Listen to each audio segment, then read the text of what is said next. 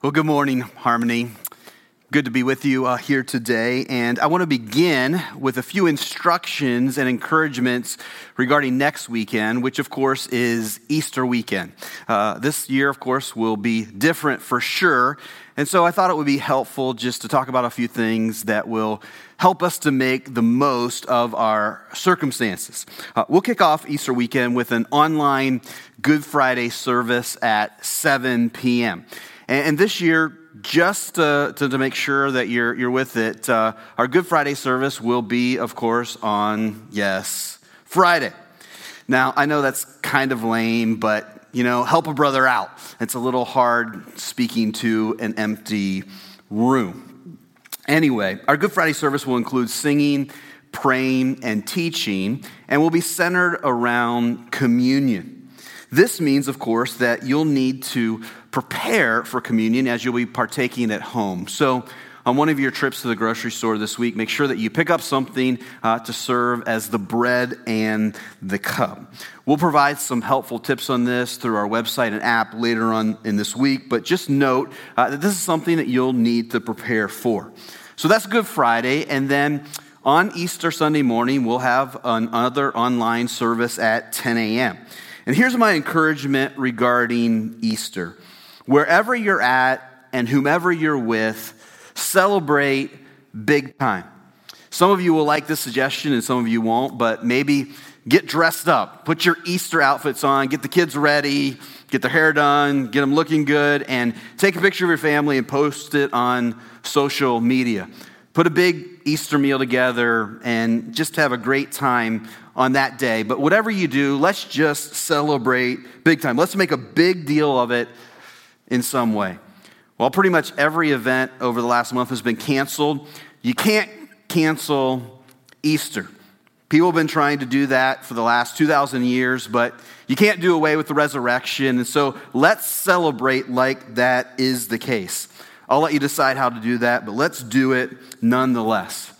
Now, I want to take a moment also to encourage you about how much you're encouraging me. I can't tell you how thankful and delighted I am at how our church is responding in these difficult days. Specifically, I'm just overjoyed at how you're participating online, how you're continuing to support your church financially, and how you're being incredibly generous with those in our community. I know that these days are challenging, but I'm just so thankful and thrilled with how you're responding. I just want to tell you today, Harmony, great job and keep it up. All right. I invite you to turn with me to Habakkuk chapter 3, where today we're going to conclude our three-part series on trusting God in troubling times. It's hard to believe that this series is going to be done today. Here we are already on our third week in Habakkuk. And while you're turning there to chapter 3, it'll be good for me to review what we've seen so far in chapters 1 and 2. In these chapters, we found the prophet Habakkuk in a rather intense dialogue with God. It's actually a rather confrontational conversation in which Habakkuk is questioning what God is and isn't doing during the troubling times Habakkuk's living in.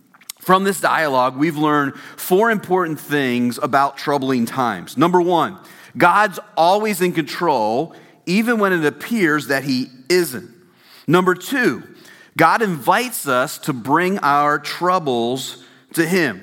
When we're facing trouble, God urges us to walk towards him, not away from him. Number three, God brings about salvation out of trouble. God's working in the midst of our trouble to bring about our salvation. And number four, God brings about our salvation as we live by faith. We talked about this in depth last week, but the righteous shall live by faith. In fact, I think it'll be good for us today to say that all together again. The righteous shall live by faith. So you ready? Let's do it. 1, 2, 3. The righteous shall live by faith. Now, today, we're going to finish this short series in Habakkuk by looking at a remarkable passage. A passage that I just absolutely love. It's a passage that shows us very practically how to live by faith, particularly in troubling times. Let me say this first, though. While many of us are facing difficulty right now, that's not the case for all of us. Some of us are actually relatively unaffected, at least so far. Some of us have jobs and or businesses that are still doing well, perhaps even better. Some of us aren't feeling a financial crunch. And some of us who are introverts are actually enjoying all this social distancing. Now, I know some of you are thinking, well, that's you, right? You're enjoying the social distancing. But what you need to understand is that I actually have about double the number of people living in my house that I normally do. So other than on Sundays, I'm actually experiencing less social distancing than I normally do. Regardless, even if this isn't a particularly difficult time for you, you still really need to know how to trust God in troubling times. Here's why. I hate to be the bearer of bad news, but you're going to experience troubling times at some point. Troubling times are inevitable for all of us living in this fallen world. That's really just our lot in life. For example, for me personally, at least to this point, I've not faced a lot of difficulty because of the coronavirus. I still have a job. My family is still healthy. And honestly, it's a real blessing to have my kids at home, all of my kids at home, as well as a couple of their friends. So yes, there are some inconveniences for me in these days, but overall, I'm not struggling the way that a lot of people are. And yet, get this, just this week, two families that I'm very closely connected to lost loved ones in tragic ways. Both of these individuals were under 26 years of age, and it really had nothing to do with the coronavirus at all. It just happened to be that they passed away this week for a couple of different reasons. And so this week has been really hard for me and my family, and has had nothing to do really with the coronavirus. It's been hard because we live in a fallen world where suffering abounds. And of course, I tell you this to make the point that all of us desperately need to know how to live by faith in troubling times, because at some point, we're guaranteed to experience troubling times. Now then, in chapter 3, Habakkuk is going to show us that living by faith in troubling times means three things. It means requesting, remembering, and rejoicing. I will say them again. We live by faith in troubling times by requesting, remembering, and rejoicing. We see all three of these things in a prayer that Habakkuk prays in chapter 3 in response to what he has heard from God in chapters 1 and 2. Let's look at that prayer now, picking up in verse 2. Habakkuk says, "O Lord, I have heard the report of you, and your work, O Lord, do I fear. In the midst of the years, revive it. In the midst of the years, make it known. In wrath, remember mercy." Habakkuk starts his prayer by affirming that he's heard of the works of the Lord and that he stands in all of them. Habakkuk's going to rehearse these works, or at least some of these works, in verses 3 through 15, and we'll get to that in a minute. But before he gets to these great works that he's heard that God has done, he first of all makes three requests. He pleads with God for three things. First, he pleads for life. In the midst of years, revive it means in the midst of the trouble, in the midst of the difficulty that we're going through, dear God, please give us life. Give me life. Now we have to remember that Habakkuk's just heard God say that the just shall live by faith. The righteous shall live by faith. And so now what is he doing? Well, he's expressing faith in God. He's saying, if I'm going to make it through this, God, you've got to give me life. So I'm going to trust in you to give me that life. What Habakkuk's doing here is he's showing us that living by faith in troubling times means asking God to keep the promises that he has made. It means asking him to do what he has said he will do. Second, Habakkuk pleads for understanding. He asks God to give him the wisdom that he needs to make it through the ordeal that he is going through. This is similar to what David prays in Psalm 119. David says, "Your testimonies are righteous forever, so give me understanding that I may live." Living by faith means recognizing that if we're actually going to do so, we need God to help us to do so, to show us how to live by faith. Third, Habakkuk pleads for mercy. He prays, "In wrath, remember mercy." The word wrath here means trouble or turmoil. Here Habakkuk's praying in line with God's character. He knows that God's a compassionate God, that God is slow to anger, that he's abounding in steadfast love. And so what he's saying is, God, will you please act in that way now to me, to us, to your people? He says, God, in the midst of your judgment, don't forget your character. Don't forget who you are. Don't neglect that you're a God who delights in mercy. I have to wonder if as he prays this, Habakkuk is thinking about what another minor prophet wrote about 100 years before his time. In Micah chapter 7 and verse 18, Micah says this, "Who is a God like you, who pardons sin and forgives the transgression of the remnant of his inheritance?" Get this, Harmony. "You do not stay angry forever, but delight to show mercy." Harmony, we have a God who just delights to show mercy, to pour out his compassion on us. So living by faith in troubling times means asking him to do so. This is a prayer that I've been praying over the last several weeks for our church, for our country, and for our world. I've been praying regularly, God, in wrath, in this troubling time, please remember your mercy.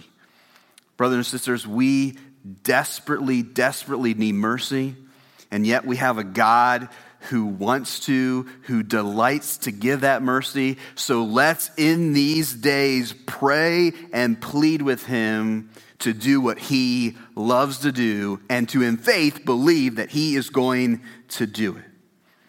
So that's requesting. Next in Habakkuk's prayer comes remembering. And once again, we see Habakkuk doing this in verses 3 through 15. We won't read these verses, but in them, Habakkuk uses a collage of images to rehearse how God had powerfully delivered the people of Israel from slavery in Egypt. The summary of all of this is found in verse 13, where Habakkuk emphasizes how in their exodus, God had showed up to save his people time and time again. Look at the first part of verse 13. "You went out for the salvation of your people, for the salvation of your anointed." In this remembering, Habakkuk shows us that living by faith means using our past experiences to give us a present expectation. Did you catch that? Let me say it again. Living by faith means using our past experience of salvation to give us a present expectation of salvation. In verse 16, Habakkuk's going to go on to say that he's going to wait patiently for God to save him.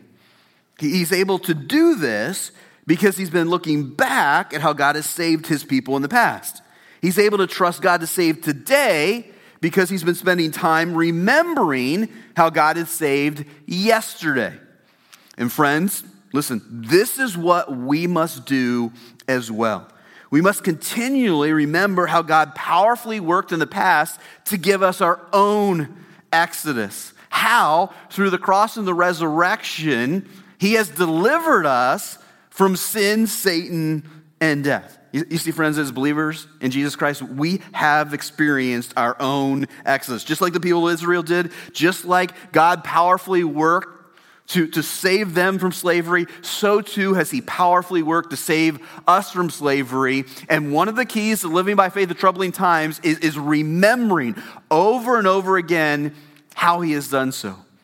One of the reasons that I brought up earlier that Easter is so important, it's so important to celebrate and to celebrate big time, is what Easter does is it helps us to remember our freedom, our deliverance, the way that God saved us from slavery to sin, Satan, and death.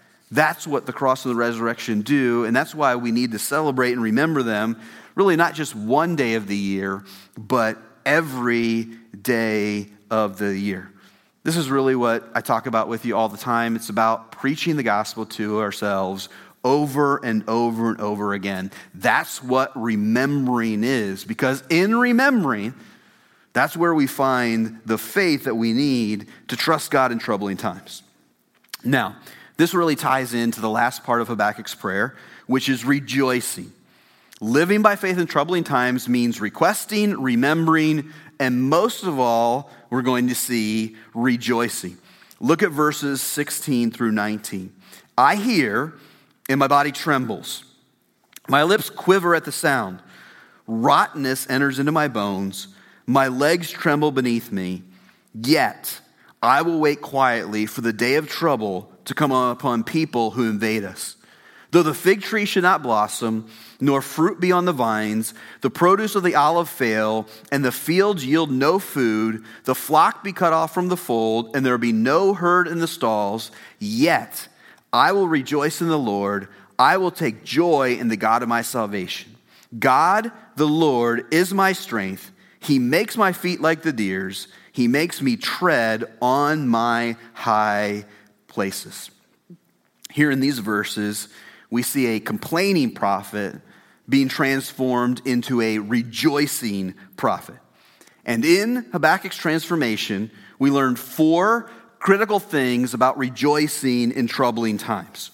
First, we learn that joy, rejoicing, and sorrow can coexist. We learn that rejoicing and sorrow can coexist. In the first part of verse 16, Habakkuk expresses intense grief and sorrow over the trouble that God's people are facing.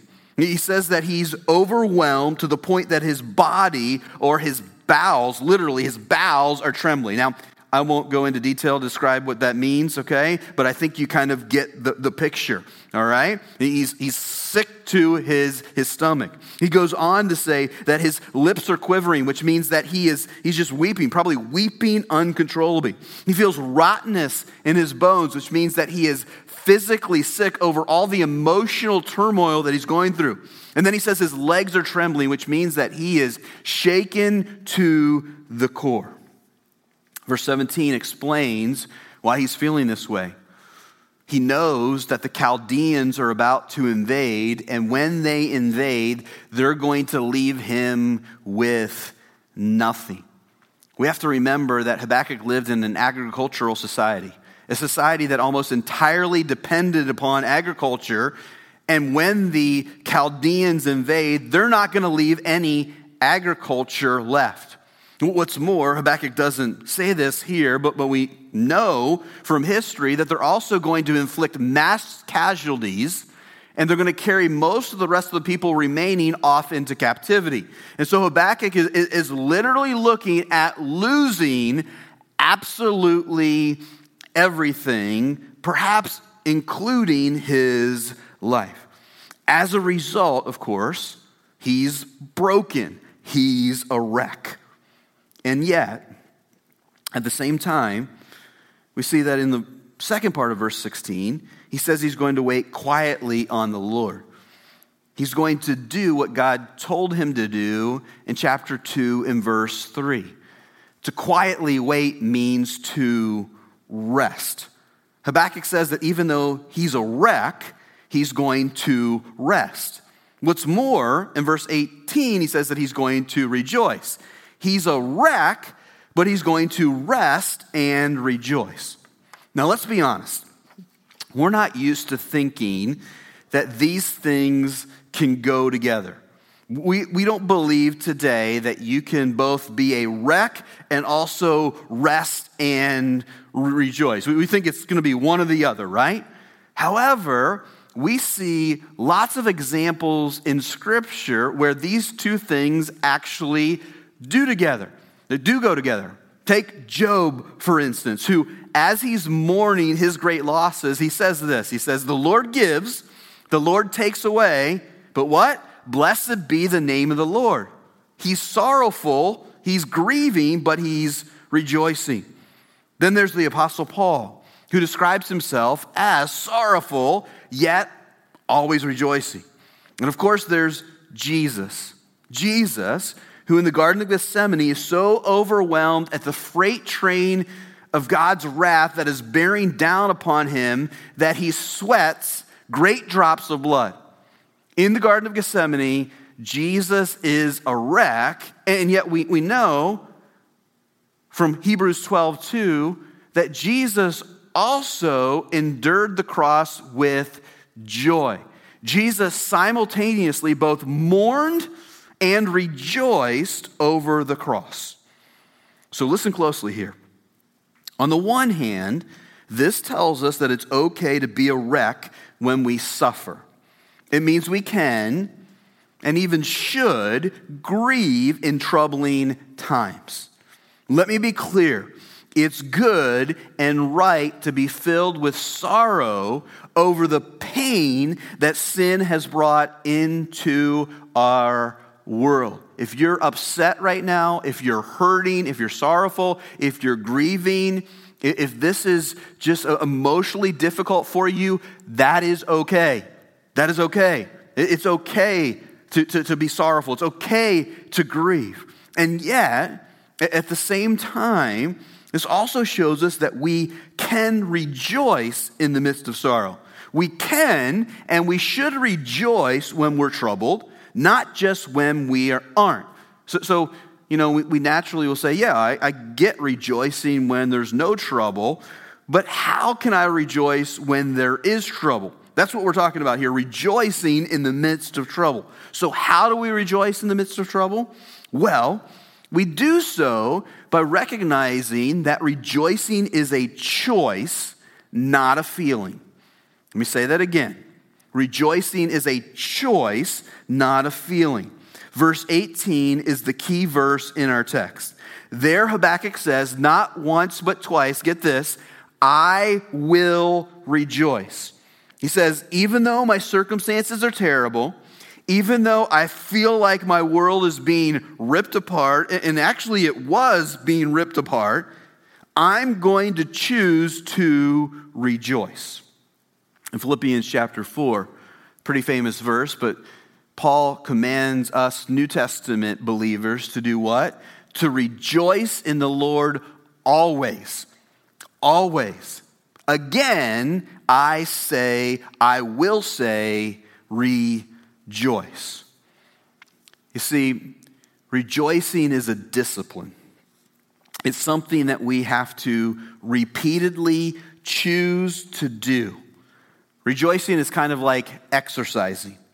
If we only exercise when we feel like it, we won't do it all that often. Some of us won't do it at all. Instead, what we have to do is we have to make ourselves exercise, especially when we don't feel like it. And that's how it works with rejoicing. We have to discipline ourselves to do it, especially when we don't feel like it. My wife actually modeled this for me this week. As I said earlier, this was a pretty hard week for my family.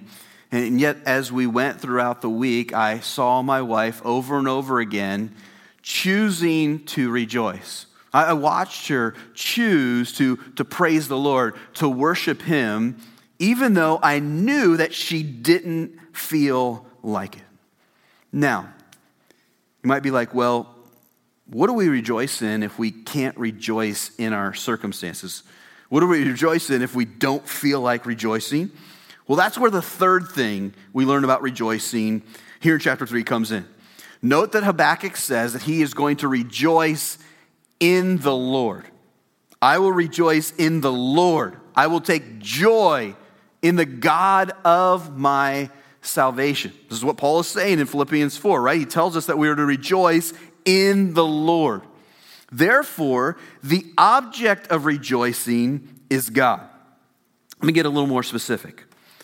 We can all the time and anytime, rejoice in how God has saved us. In fact, this is what Habakkuk does in verse 18. He rejoices in God's salvation. This shows us that no matter what we're going through, we can still rejoice that God has saved us. We can remember how he has freed us from sin, Satan, and death, and rejoice in that freedom. We can rejoice in our salvation. In Luke chapter 10, Jesus' disciples return from their first short-term missionary trip, rejoicing in the great success that they've experienced. They're particularly excited that they've been able to cast out demons. Now, if you're casting out demons, if the demons are subject to you, then you are having a very, very successful ministry experience. That's like the pinnacle of ministry success. But in response, Jesus tells them, hey, don't rejoice in that, but rather rejoice that your names are written in heaven. The word written there means engraved. It means that they are permanent. In other words, Jesus says, you need to rejoice that your salvation is permanent, that there is nothing that can ever take that away from you. You see, the disciples were going to experience times where they weren't going to have a whole lot of ministry success. And so if they're rejoicing dependent upon their circumstances, there will be lots of times where they aren't going to rejoice. And so what Jesus tells them is, here's what you need to rejoice in. You need to rejoice in the one thing that can never be taken away from you, and that is your salvation. Brothers and sisters, those of us who are believers in Jesus Christ, we can know that our names are written in heaven. They are engraved there, which means they can never be erased. That if we are saved, we are going to be saved forever, ever, and there is nothing that can take that away from us. And therefore, that means that no matter what is going on, we can rejoice in our salvation, in what our great God has done for us through his Son. Here's the fourth and final thing we learn about rejoicing from Habakkuk. We learn that rejoicing is the key to triumph in troubled times. Rejoicing is the key to triumph in troubled times. Hear me well. Victory, when we're in trouble, comes from rejoicing in the Lord. Habakkuk shows us this in verse 19 when he says that God is his strength. God the Lord is my strength. That's really just another way to say that he is rejoicing in the Lord. He's rejoicing in the Lord, and that's what gives him strength. So think Nehemiah chapter 8, where Nehemiah says, the joy of the Lord is our strength. And what does Habakkuk experience as a result of rejoicing in the Lord? Well, he finds that God gives him what he needs to navigate the difficult days ahead. The imagery in the second part of verse 19 is of a deer on the mountaintops. Deer have been specially fitted, or should I say feeded, by God to navigate difficult and dangerous terrain. When I think of this verse, I can't help but think of the many trips to the mountains of West Virginia that I have taken to hunt white-tailed deer.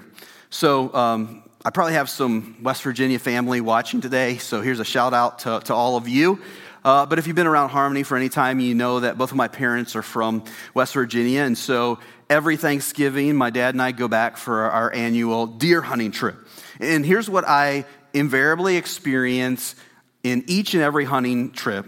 I experience deer, very easily, very nimbly navigating some very rocky and treacherous terrain while I attempt to, what my wife would say, catch them.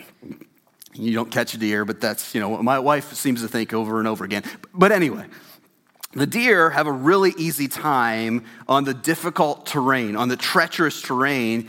But what I find is that I have a very, very difficult time navigating it to the point that I regularly, almost severely injure myself. The deer, however, don't have that difficult of a time because God has equipped them to be able to navigate that terrain with ease. And so what Habakkuk is telling us here is he's telling us is that when we rejoice in the Lord, That when we find joy in the God of our salvation, that he equips us, just like he equips the deer, to be able to navigate our difficult and troubled times that we find ourselves in. When we rejoice in the Lord, he gives us what we need to triumph in troubled times. I want you to note that Habakkuk never suggests here in chapter 3 that God's going to prevent the troubled times from coming. He never even hints that if Habakkuk just has enough faith, that God will take the difficulty away. Instead, he shows us that when we rejoice in him, God does something better. He gives us what we need, not just to survive troubled times, but to thrive in them. There's actually something else here in this mountaintop imagery. You know, in ancient times, you actually wanted to live on the mountaintops. And you wanted to live on the mountaintops because it was the safest place to be. Your enemies couldn't, or it would be really hard for them to attack you uphill. It was a place that gave the greatest vantage point, the greatest perspective. It provided the greatest possible safety that you could have. Now, it was dangerous, of course. Okay, it was difficult to get up there. But if you were able to be up there and you were able to live up there, that's when you experience the best possible safety and experience you could have. So you see, friends, when we rejoice in troubled times, what that enables us to do is it enables us to have a new perspective. It enables us to experience things that we wouldn't be able to experience any other way. It enables us to understand and to know God better than we would ever be able to in any other way. I think of Job chapter 20 or 23 in verse 10, probably the key verse in Job, where Job says, "When he has tried me, I shall come forth as gold." My friends, this is really my hope and prayer for our church in these challenging days.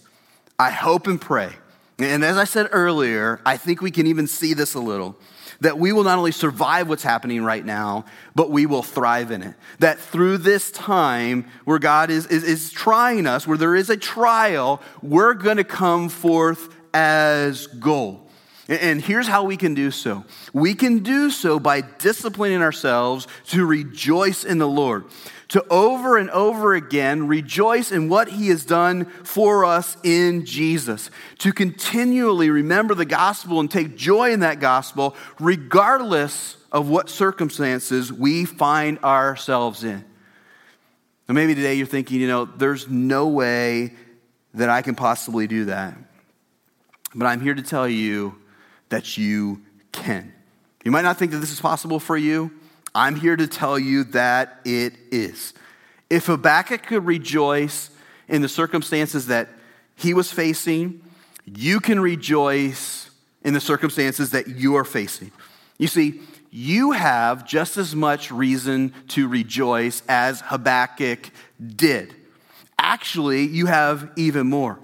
You see, you're able to see God's salvation much more clearly than Habakkuk did. He only had the promise of a Savior.